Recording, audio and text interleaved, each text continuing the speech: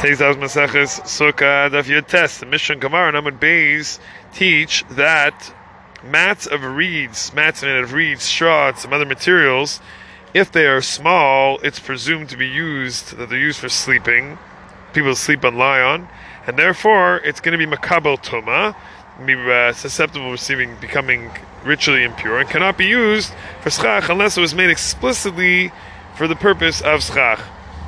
But if it's large, if the mats are made large, then it's presumed to be for schach, and it's not going to become ritually impure, not become makabel tuma, and can be used for schach unless it's specifically for sleeping. So this is all brought in Shulchan Aruch Tafresh Chavtes Sevav regarding the small mats.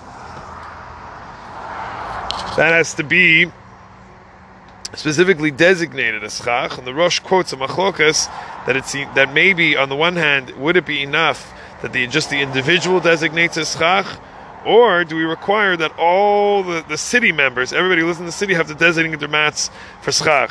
So that would mean that if you live in a place where people use it in a certain way, we go by what the majority would say, which would be a strict opinion. So the Mishnah Berurah in Tafresh Chavtes Siv Katan Yud Ches quotes that in his time, the place where they lived, those kinds of mats were used for lying on, and therefore they wouldn't be used for schach, and that would be a problem for someone to use that, put that on top of the sukkah.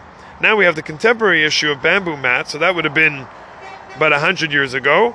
Now we have the contemporary issue of bamboo mats, which are made from bamboo rods. They're tied together tightly to form this bed of these bamboo shoots, and that creates and forms the roofs that people put on their sukkahs today. Many people use that for their sukkahs today. So should these be problematic to use because they're makabel tuma? So the Shalos Tshuvos as Nidbaru Chelik Beis Siman Samach Vav and in some other places make an argument that in Eretz Yisrael and in other places the situation really has changed, and most people don't use the mats they're sitting on or lying on either, and are made specifically for schach. Therefore, they're not going to be makabel tuma. They're not going to be that most people are not using their mats specifically for lying on or sitting on, they're using them specifically for schach. Therefore, they're not going to be makabel tuma. Maybe use as schach.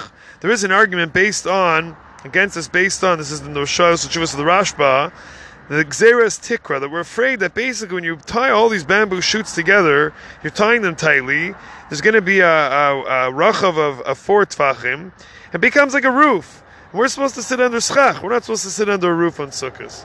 However, halacha l'maisa, most poskim allow the use of the bamboo mats as schach, and the concerns based on the Rashba fall away for 2 reasons. One, because the rain can get through. Some of the poskim point out, if rain can get through, it's not a roof. Rain can get through even if the bamboo mats are made very close together. While in the Rashba's example, the rain is not going to get through. It's going to be basically a flat roof, a rooftop that where the rain can get through. And the second is that nobody makes their mats into roofs. It's not something that people do. They use it specifically for schach. Therefore, it's not going to be an issue. Many of the poskim allow this, and we see many people using these bamboo mats for schach for the sukkah. Now we see how halacha, the beautiful halacha, is it's alive, it's kicking. We can apply timeless principles with the new and changing scenarios.